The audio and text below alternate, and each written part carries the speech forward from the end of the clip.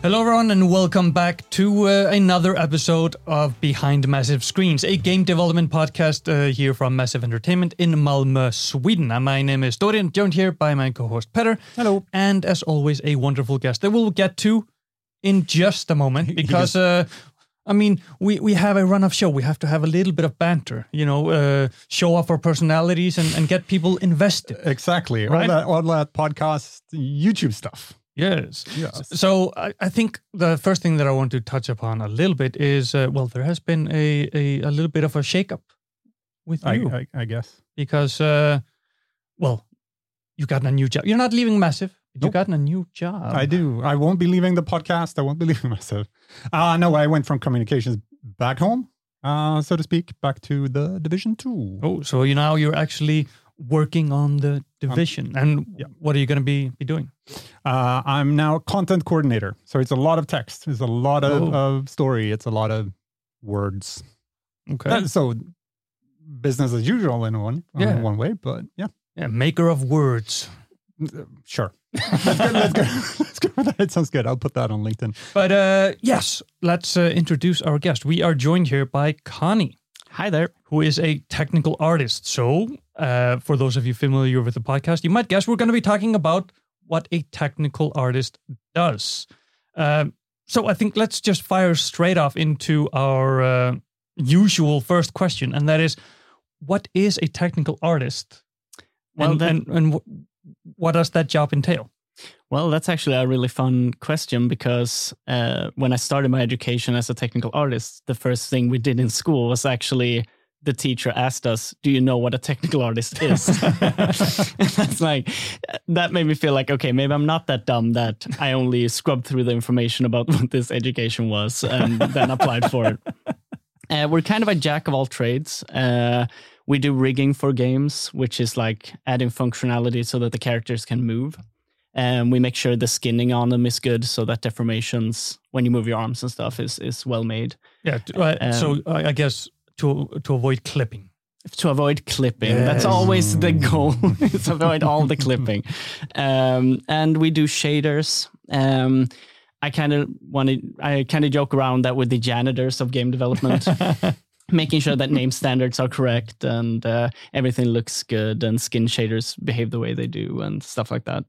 I also dabble a lot in making effects like fire, electricity, all that stuff. And that's what I love about it, the flexibility and variation in work assignments and stuff like that. Yeah, sounds like a very convergent role within. It's like a middle point where everything is meeting. Yeah, exactly. We kind of get used to also do dialogue between different disciplines. We also program tools using, oftentimes Python, a little simpler programming language. And that gives us also a little bit of programming info as well. So we kind of try to have all the little cake slices. I think the word tech is becoming more and more clear just from this, because that's what confused me initially with tech art when you hear it. It's okay, so it's art, but it's tech. Like, what does that part of the job description actually mean? Yeah. So it's starting to get there. Before we dive into all of this, there's so many terms and stuff that came up there, and communication between teams and all that stuff. Let's start with a classic behind Massive Screens question. How did you end up at Massive Entertainment and the games industry? It's actually a fun thing because I started making maps for games, like StarCraft, Age of Empires. That's a usual start. But then I started with Warcraft 3 maps, and I never left them for 15 years. I just kind of started hijacking the systems and getting more and more advanced using only this quote-unquote engine. Right. It's so open and so powerful that it kind of works like Unreal Engine if you know it good enough. But most of my friends were asking, shouldn't you make a real game project? And I tried to tell them if I'm going to do everything by myself, it's going to take years. If I just take small parts of already programmed systems and already existing models, then I can shortcut my way through and make the games I want to make. Yeah, and focus on the discipline that you're interested in rather than having to learn some other parts of the pipeline that exactly. don't interest you? I had no idea that Warcraft 3 map maker was that advanced. Like you could do so much with it. It's insane. Like you can actually put in like a trigger that allows custom scripts, and you can actually just code inside the editor, really? and it works. Yeah. So I started up with that. Did some basic storytelling. Then I got frustrated that the animations were too bad and the rigs were too bad. So I downloaded a lot of third-party programs that allowed me to start learning how to rig, actually, and animate characters for Warcraft 3. And the funny thing is, there's a system called IK and FK when you're animating and rigging. I had no idea that existed until I started school like 2 years ago. Like for all the animators out there, like I animated walk and run cycles using FK, and that's like you're controlling the joints from the top down. So I need to make sure that the hip looks right and the leg looks right. If you have IK, the leg kind of helps you do that on its own. Kind of, you just move the foot and the leg kind of understands where it's supposed to go. Yeah, so the joints are kind of connected. So if you move one, the other one moves in a natural fashion. Exactly. While FK is the other way around and makes no sense when you're trying to do running and walking. Unless you want to be extremely detailed. Exactly. That's what I pretend. Like I just want full control. This sounds like something I recognize from the week that I tried to learn Unreal. Not Unreal, Unity. Went very well. But yeah, you mentioned their education. So you went from modding into, where did you study? So using all these Warcraft 3 maps, I actually made a portfolio to apply for the game assembly. Super amazing school. They throw you right into creating games.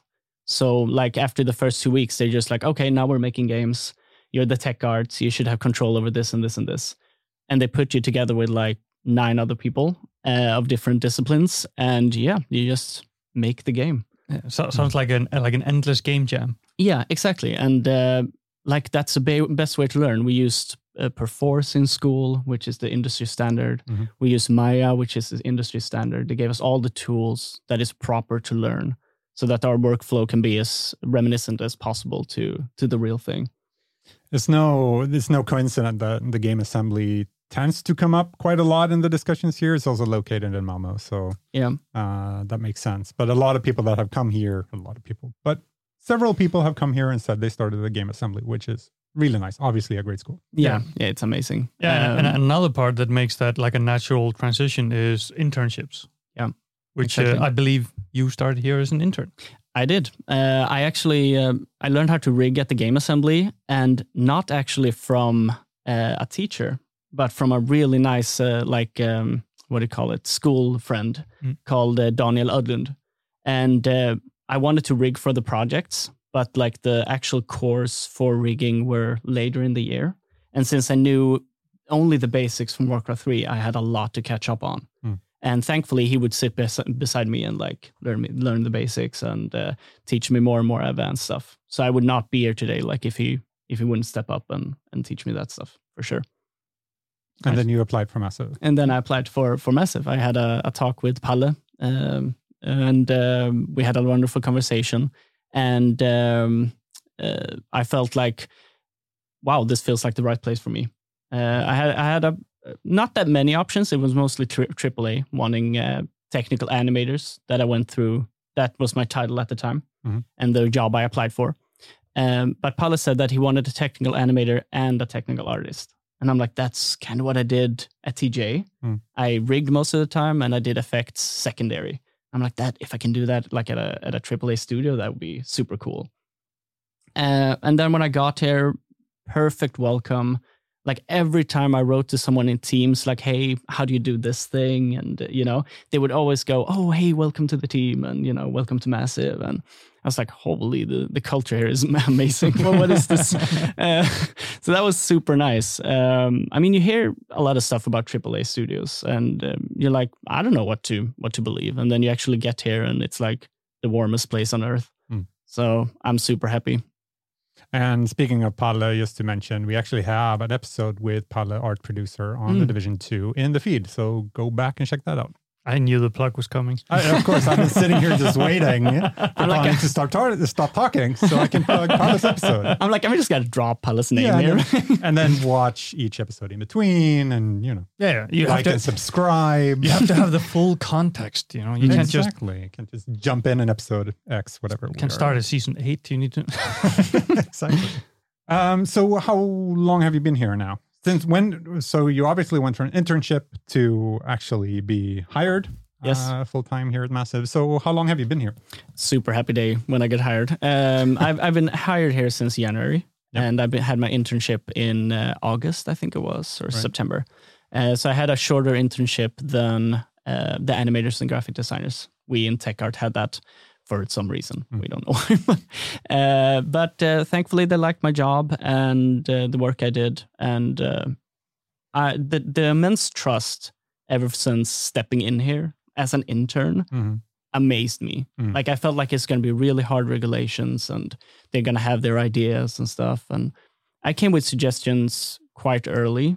Like, we had some clipping issues with pants and shirts in the game.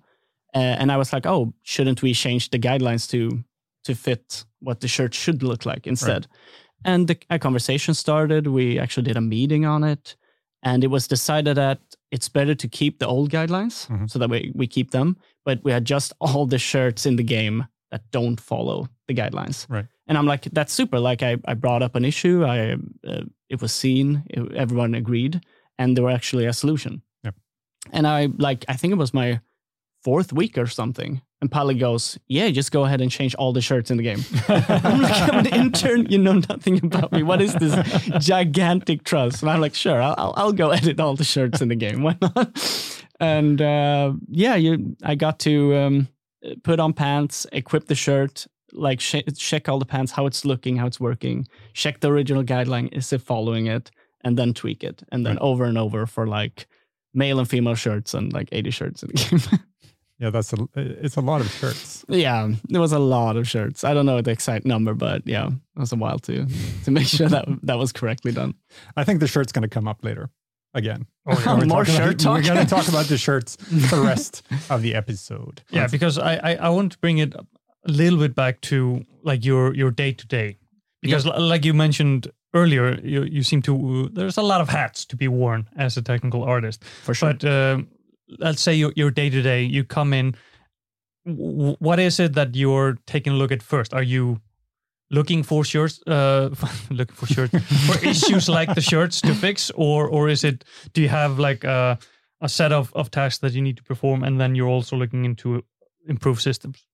It's dependent on how close we are to our release on our TUs. We usually have like a working curve of really calm time periods and really like high pressure time periods.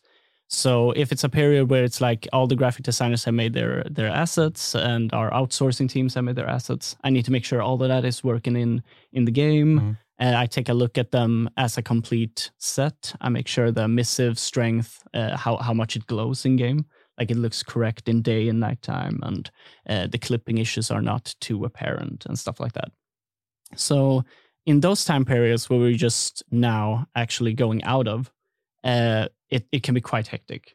And then there's no like space to check like entire systems that you can take a look at and maybe make better. But then when there's calm periods, there's like, but the shirt clipping, which is like a thing where we wanted to fix that. Or we also had the dye system where you can recolor your gear in game. That wasn't working really consistently throughout the gear sets. So we were like, okay, now we have quite a calm spell here. We can take a look at how to optimize that in the game and make sure it's always consistent. The same color is the primary color on all different gear items. So you work on that bigger task. Meanwhile, you have time and not have the other tasks. Right. I would just want to touch about the shirts again. They're a great example of stuff that you do a lot more, obviously. But just that practically, like we can talk about fixing shirts, but how? Like how do you sit in front of the computer, you have a shirt, like, okay, I'm going to fix this. Well, you do the Avada Kedavra and then it's fixed. The fix button problem? The fix button, yeah. Just, what you need to do actually is we have a guidelines file in Maya. That's a model. And there's a green limit how small it's allowed to be and a red limit how big it's allowed to be. Mm-hmm. So we import the shirt and we see like how much is this inside the zone of what's allowed. But that's not always 100% trustworthy because there can be some pants that are pushing the limits a tiny bit and stuff like that. When you say large and small, you mean on the model? On the model. We're not talking about like how big the textures are allowed to be, like in no, exactly. megabytes. We're talking how big the model is in game space. How far they flare out in 3D space. Yeah, exactly. Exactly.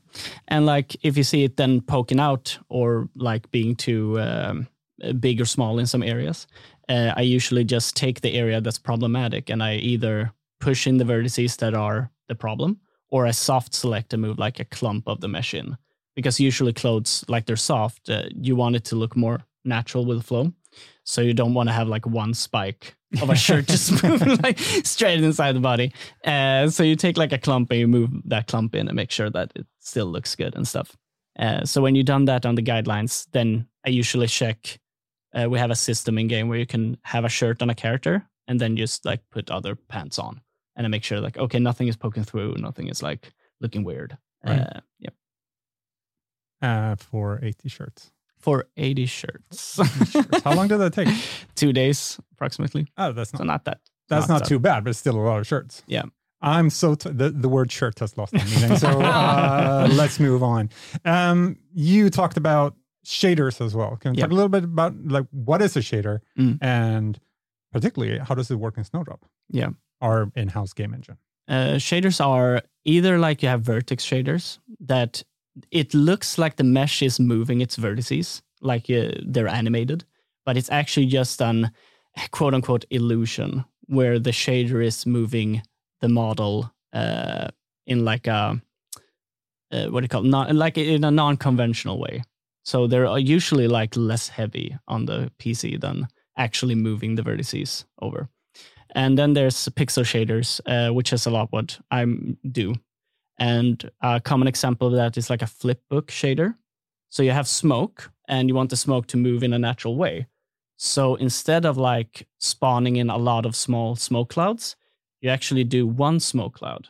And then there's like, 18 frames or something of this smoke that passes over. Right. So like it becomes like a small movie when the cloud arrives, if that makes sense. Mm-hmm. So like if it's bigger and if it's slower, you need more frames, just like in movies. And if it's like faster, smaller smokes, you can just have a like fast pan. And you can't really tell that it's only 18 frames. Right. Yeah, I have to say, I feel so smart right now. Because when John Barons kind of explained this as well in a previous episode, check out the I knew the plug was coming. Episode. He talked about exactly this, and I was just like, oh yeah, I understand. It doesn't happen a lot on this podcast. That's cool too. Where I understand the principle right away. I am proud of you. You've learned. Yeah, but so that is a system that is not just for like special effects, explosions, and smoke, but it's also on other aspects in the game. Shaders is actually like all over games. Like when we have skin, you don't want to render skin as advanced as if you're zoomed in all the way from a distance, because it would be heavy on performance. So you want to do like when you zoom in on the face, you start to see the pores and stuff. That gives you the illusion, just like in real life, that, I can see the details when I zoom in. And that's a shader. And we also have really cool like shaders that do camo for us. So we can take pants and then just throw like a camo pattern and it just tiles over the pants, making it look like there's actually like camo print on the pants. So not having to do like separate textures for like, okay, these are camo pants, these are jeans pants. I think shaders is one of the points where I gave up on Unity. Yeah. There's even more stuff that you've been working on, all these smaller things like a neck system. A neck system, yeah. We were having trouble with our balaclavas in game because the concept designers wanted to have the necks because it looks really cool. But then when we do the shirts, we sometimes have collars. And it's like, how do you mix collars with necks on balaclavas? And I'm like, well, how do we do that? And I'm like, well, maybe if we somehow could ask the game, does this shirt have a collar or not? Then in that way, we roll up the balaclava in case you have a neck and we have no clipping. So I tried a few different ways of doing this, and I finally found a pin where I could like, okay, I can put a constant here. It's like it's a Python term. You put like a value, and you tell like this has a neck, this has no neck. And then from the output, like into the output, and then from the input on the neck pieces, we like get that value, and then we either hide the longer neck or we hide the shorter neck, depending on that. Which means even more going into old assets and like, okay, now we need 2 variants of this. And like, who's going to do that? And I'm like, well, it's my system. I can do that, I guess. I'm in a calm period. So there I was like, okay, every headgear that now has a neck, I'll personally go into and make the male and female rolled up version to make sure there's no clipping. So AAA game development is complicated, extremely detailed. Yeah. Yeah. That's all I'm going to say to that. Yeah, but hopefully, like the system works well, and hopefully the players are happy with getting these cool neck pieces, real balaclavas. Like that's really cool. Yeah. I think it's just important to point out kind of how complicated these things can get before one starts complaining about certain details. Sorry, now I'm sounding flippant. That's not my point, but just understanding how things are actually, what it looks like behind the scenes. It's not just throw the balaclava on there, it's going to look cool. But really like, okay, we have to go into proper systems to make this happen. Because, when you have a system with, I don't know how many clothing items are in the game, and when you have all of them intersecting and they can be mixed and matched in so many ways, then the underlying system of how they will mesh together needs to be, well, more complicated and at the same time streamlined. Yeah, exactly. And we have like, I'm going to go on a tangent here. We have a glasses. We have a glasses system that makes sure that the glasses fit on your nose and their ears. So the glasses have joints that jump to the head joint. So it's like, oh, here's the player's nose. Put the glasses here. But the problem is we have 20 different heads that have very different like looks of them. And sometimes the joints are not placed as you would want them. So I was like, okay, either we have no clipping and sometimes the glasses float a bit, or we have clipping on the larger heads. So I'm like, how can we actually get the information from certain heads and move the offset on just those heads? And of course, there's like no real smooth way to do this. So I was like, okay, what can we do? And I was like, okay, we can measure the inside of the eye to the outside of the eyelid, because that's a constant value that's unique to every head. And then it can be like, oh, if it's this distance, give it this offset. And then you can make sure the glasses fit the noses and ears a lot better. I could listen to this stuff all day. That's awesome. Oh, thank you. Tech artists do a lot. Yeah, I mean, a lot of random stuff. Because you were talking about a lot of the stuff they did. For example, rigging as well. I want to talk a little bit more about rigging. Can you explain what it is first, like from an overview? What does rigging mean? It's when you put out. It's called joints, and those are like points where the model will turn. So it's like your skeleton. So when you're rigging something, you need to make sure like, okay, what will move and what will not. So you put like a joint in the shoulder and the elbow and the wrist, and then you build your skeleton so that the character can move where it needs to be. And then you need to also skin that character so that the body moves naturally. So that's when you tell the model like what vertices should move with this joint and how much, So you want like maybe some shoulder hair and some upper arm hair. I don't know if that was clear enough. yeah, pretty much. But then I'm wondering, like, when you get from the animators, you get, oh, here's a new emote. Yeah. Can you then apply that to all of the different player skeletons that you have, or do you need to kind of go in and tweak for each and every one? No, we make sure that like every time we get emotes or new animations, it works with our current skeleton. Okay. The only time we actually did break our skeleton system was when we updated the cinematic heads. Then we made new joints and the old animations don't work. Okay. To make sure it looks better. Yeah. But how complicated does it get? I mean, for humans, because if you see something in a game where the rigging is slightly off or not meaning so much uncanny valley, it's just like something looks strange. Of course, you see this a lot in older games, more than modern AAA, but how complicated it is to make it just a human move like a human. It's really hard. Like we see humans move all the time. So we know exactly like how the hands bend and how the body should move. A lot of that is, of course, in the animations that should look natural. But if you look at a hand, you think like, oh, the finger turns here and then the next finger turns here and that's easy. But if you look inside with all the muscles and the bones, you start to realize that the entire hand actually deforms when you bend your fingers. And you're like, oh, well, then I need a joint inside the hand. And maybe I need a second joint to control that my hand bends in the right way. Like one example is your elbow, because it's natural to think that you have a joint in your elbow, but we actually do have one between the wrist and the elbow to make sure that the skin can follow naturally when the wrist bends. So that one does like a half measure. So all those things you have to think about. Then you reach the point of the skin, like, because you've rigged this person, but as you say, like the skin needs to be controlled and all this stuff, which tend to end up on tech art as well. Yeah. It's usually tech animator job, which like I applied internship for, but then I was actually hired as tech artist, which I do prefer, I think. We have an episode on technical animation. There you go.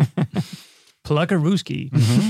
No, but so when you get in a new animation, let's keep it an emote, and it moves in a way that is different from what has been in the game already. Can you then maybe see issues with, it starts clipping clothes together in a weird way, and then that needs to be looked into? Exactly. Like it's often a chain reaction of problems.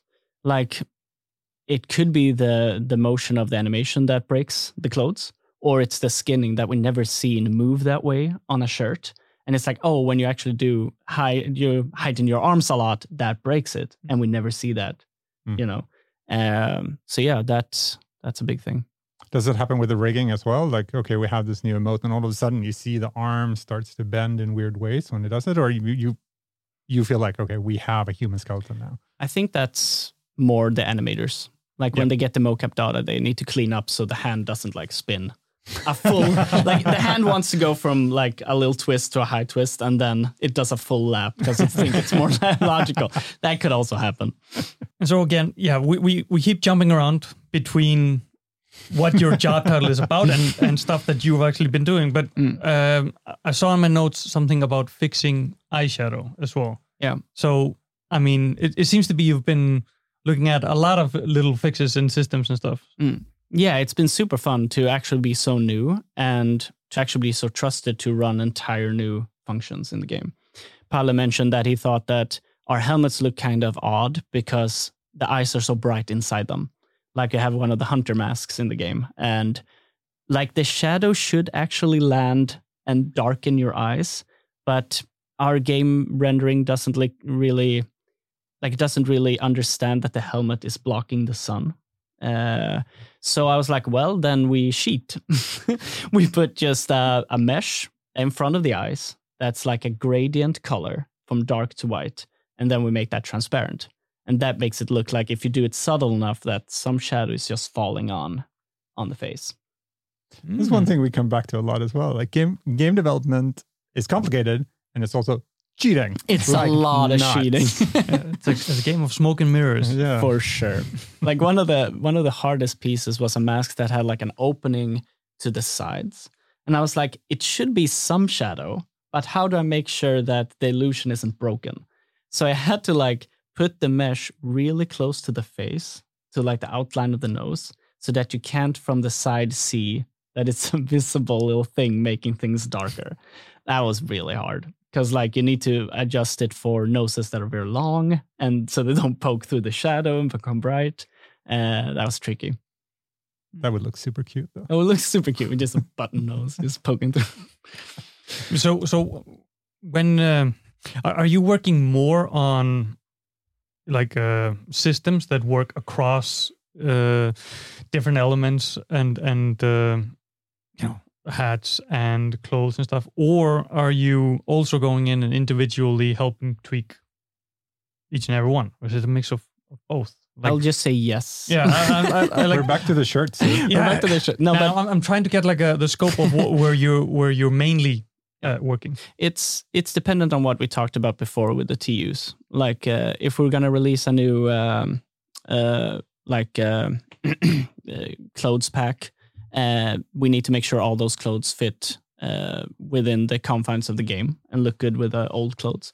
And all the shaders need to look good on them. We need to have showcases for them and skinned properly. And like oftentimes it's super fun as a team. We just talk about like cool ideas. Like we had this backpack that had a fan on it. And I was like, okay, this looks good. Everything's working. And then one of our concept artists goes, shouldn't the fan spin sometimes? I'm like, oh, that's super cool. So I was like, okay, what do we have here? And then I see that the fan is just an image. It's like, if I make the fan spin, there's nothing behind it. So I needed to move the fan away, make it its own thing, and then just invent a new backdrop for it. And then we had a spinning fan on the backpack. And that's all the tweaking and polishing we're doing to make sure that everything is as nice as it can be when we release it. And then when we do that, I have time to sit with like the bigger systems. Like, okay, eyeshadow. Now we can spend some weeks looking at this. Like, how do we make it? So yeah. And how, because we've talked now about all the stuff you do, but we mentioned tech animation, animators, we've talked about Palle, the art producer. And then, of course, we have all the people around that are making the other systems in the game. And then we need to bring it all together because we need to release that TU, as you were saying, title update. Exactly.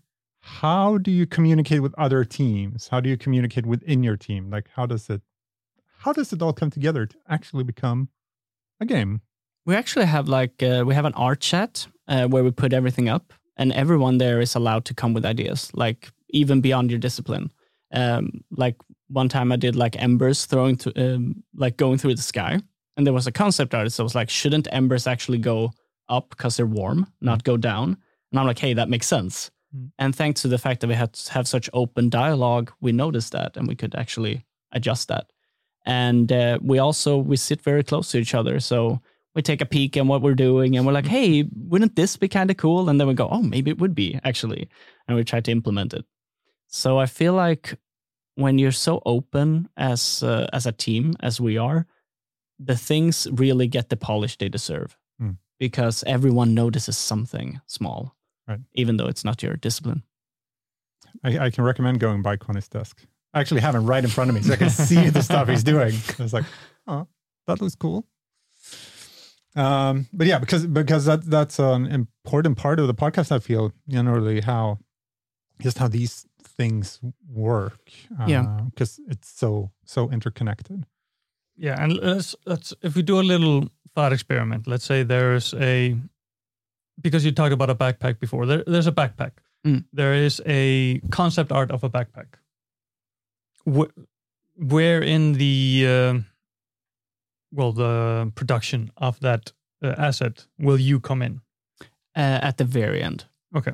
So you start a concept. The graphics designer, they do it. They make sure it looks good and it's in engine. And then I take over and they're like, oh, this screen should move and this screen should show a compass. Or, of course, you need to also skin it to the backpack skeleton. So that's where I come in.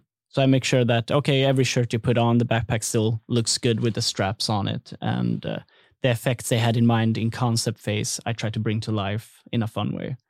And then the final step is just everybody discussing and like, did this work? Does this look good? And should we tweak stuff? Yeah. So when they make the art for the backpack, they are not. It's not on a model already. No, it's kind of, I guess, like a flat skin that you need to morph onto the backpack. No. Like the backpack is already textured. Okay. It has already like all its colors and stuff. But the skinning is just making sure that the mesh moves with the body of the character. Okay. So that's not the step I do. Okay. You have on the list. We have notes.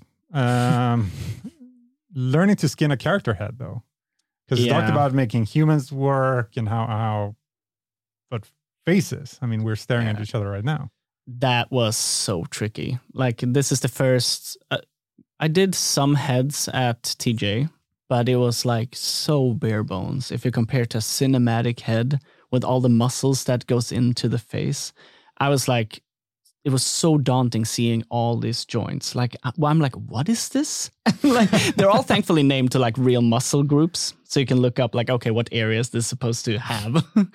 But like trying to be like, okay, well, this muscle, I guess, should move this. And when you actually have put this, like the joints where they're supposed to be, like, okay, here's the eye, here's the corners of the mouth, and you skin them somewhat appropriately. Like, okay, it looks kind of good when I'm moving this. Then we have something called FBR that actually has facial poses saved. So like a happy face, and then you can slide it and it's like a happy face. Then you need to tweak that file to make sure that, okay, now when the joints are in this position and the skinning is in this position, it still looks good. That has to produce a couple of creepy faces. Though, for sure. Yeah. Like, you notice you have like an inside of the mouth, and sometimes you notice like, oh, I accidentally put neck skinning on the inside of the mouth, so it just flies out of the cheek. It's like, well, good job. Immediately, I'm thinking like anybody that's ever booted up Gary's mod and played around with the faces there, you know what we're talking about. The biggest surprise was when I could put like facial animations on a character and the mouth moved smoothly. I was like, this looks good, looks natural. Then the animator said, yes, but he's not making the shapes he's supposed to be. Like when you're saying this word, the mouth does this, and my face did not do that. It was just smooth.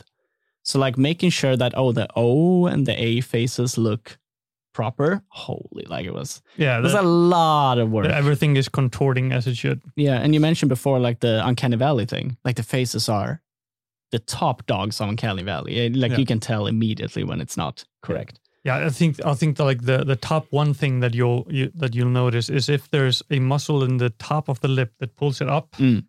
That's not supposed to be there. That doesn't happen on humans. Exactly.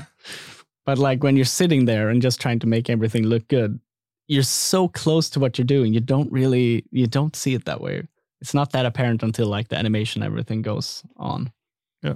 So what are you?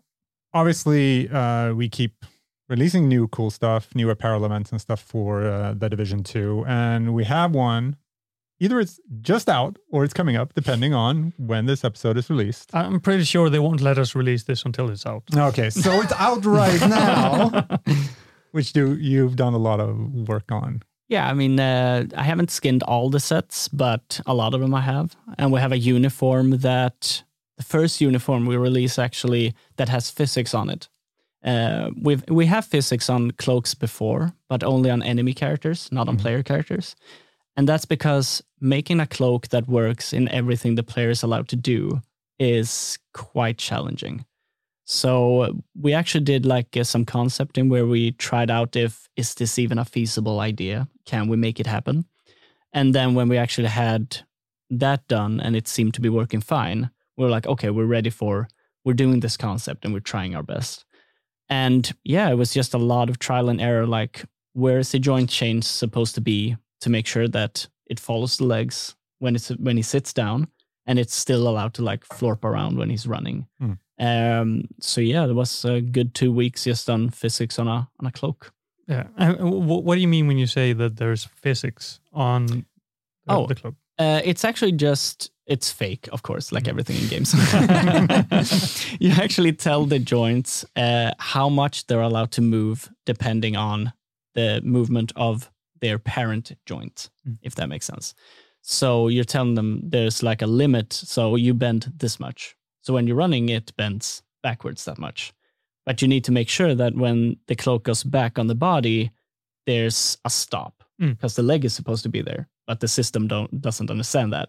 So like, okay, this joint here is a collision box. So when you get this close, then it stops the physics. So pretty much that repeat forever. Once you had it up and ready to go in game, did you go through like the list of emotes as well to check out all the different movements? Yeah, just to make sure that there's no daunting, like here the cape just flows up into the space. Yeah. But I mean, physics or game physics is what it is. There will always be small weird janks in it. But I hope that I got it good. I hope the players are happy with it. It'll be fun. I think they look great. And what about other stuff in this update that you've been directly responsible for getting in there? Any other highlights that you want to talk about? Well, we actually had a super fun problem with the cache that the players opened to see the clothes. Because the graphic designer that did the cache wanted a new shader on it. He was like, okay, we want the electricity to pan, and then we want it to be different colors and different strengths. And I'm like, this is starting to be like 5 shaders in one. So we could make a new one that did all this, but the game itself loads all the shaders up at startup. So the more we add, in the future, it will slow the game down. So we're like, if we add a new shader, it should be something that's good for more than one piece and that we really need. So I was like, okay, how can we actually do everything he wants with the shaders that we have? So we actually started cutting up the mesh into tiny puzzle pieces around the lines that transfer the electricity into the box. If the players who listen to this have actually seen the box, would make it easier. But there are lines that goes from outside the box in. So the topology, which is how the edge loops are formed on the mesh, it's all over the place because it's just like around all these bends and stuff. But it was easier and better for the game to just make the mesh a mess and then have the shaders just do their thing. Yeah, that's what it comes into, what we've talked about a lot on basically every episode of this podcast, and that is the economy of resources within a game. It's like, I mean, yeah, we want a huge explosion, and it would be awesome if we could have 20 layers of fire. Yeah. Well, but, then we're down to 5 FPS and a half an hour load up time to get into the game. So, we have one and then mirror it and close, because then we just have to load in one asset 30 times. Yeah, exactly. Yeah. It's always a balance of trying to make things as good as, look as good as possible and performance. That's always the hiccup. Yeah. So we've gone through now not only what a tech artist does, your school, etc. I think we've gone into very much detail, which we don't always do, like for these things. A lot of stuff you worked on in the game, which has been great to hear. But if people are sitting at home, they're listening, watching, leaving a review, liking and subscribing, clicking the bell as they should, then they might think, tech art, that sounds... Now I know. Now I can answer my teacher's question if I apply to a school that offers tech art. Ready for day one. Yeah, exactly. Massive told me that. But if I would be interested to get started, do you have any tips and tricks for me watching this? I would do. I would start to learn programming, especially Python. Okay, I'm out. Because that's actually the course that most people, like when they drop off tech art, that's what they drop off on. And there's a YouTuber called Tech with Tim that does really thorough tutorials on this. And I needed to watch the videos 3 times, but eventually it sank in. And even with all that prep, when actually getting to school, it was still a hard course to get. So prep that, for God's sakes. Some basic 3D knowledge is golden. They actually expect you to have prior 3D knowledge, maybe even from working with it. So go ahead, get Blender, go to Blender Guru. He goes through all this stuff.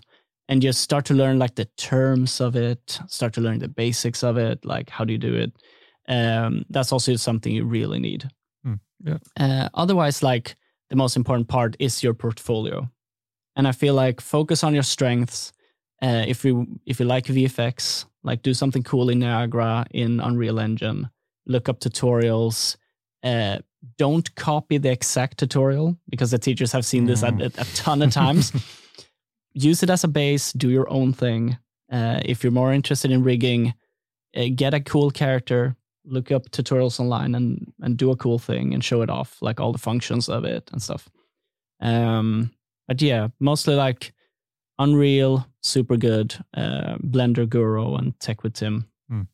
Like Maya is industry standard, but Blender teaches you more than enough. Yeah, because that's something that I've been wondering about as well, because we mentioned a lot that, you can get free access to the game engines or, for example, Blender. But so the skills that you acquire there are transferable to when you switch to, for example, Maya or to Snowdrop, because I guess you're doing kind of the same thing. There's just the buttons are in a different place. I say very that's stupidly. The difference between the different engines. All the different things. Wait, where's this quick menu? That's how it works, kids. Yeah, if you know Blender, it's exactly the same as Maya. It's named Blender. No, but it might not be one-on-one, but it for sure helps a ton. Yeah, at least it makes it easier to acquire those skills in another project or another program. For sure. I would definitely say that Unreal helped me learn Snowdrop, for sure. I think generally for people watching that become interested in these things, the portfolio part is something we brought up in several episodes before, and how important it is to really work on it and make sure that it's the best you can do. For sure. That's your entire pitch for them picking you. So make sure it's the good. Same goes for when you're actually when you pick your school and you want to get hired for a position. Same thing there. Like get a website, classy name on the website, spend the money. It's worth it. Don't use your old gamer tag. Exactly. 12. Exactly. Like they look at you kind of feel like they would just look at the job you do. But the sad truth is it's not that simple. Because when you as a person see someone's portfolio, it's inevitable to notice all the other things. Right. Like if the website has like the URL and it's just numbers and whatever, you're like, oh, that doesn't look classy, and it kind of takes you away. Yeah, exactly. It kind of gives you an inclination of how detail oriented they are. For sure. Yeah. Everything matters. Yeah. Same thing with when I was like showcasing my rigs from school to get this position. It's like, remember the lighting when showing off the rig. And I'm like, the lighting? I don't know any about this. So my teacher was like, hey, you need to make sure the lighting shows off the model properly and it looks classy. And it's like all this stuff that has nothing to do with your work that you need to make sure is still there. Yeah. So do a lot of research. And you know where to do the research. Yeah, in all the previous episodes of the podcast. Exactly. But yeah, thank you so much for joining us. It's been a pleasure, and as always, on this podcast, a learning experience. I feel like I'm getting smarter every single month. Yeah. And I hope you guys listening are as well. So thank you for listening or watching if you're on YouTube, and see you next time. Bye. Thank you. Bye. Bye.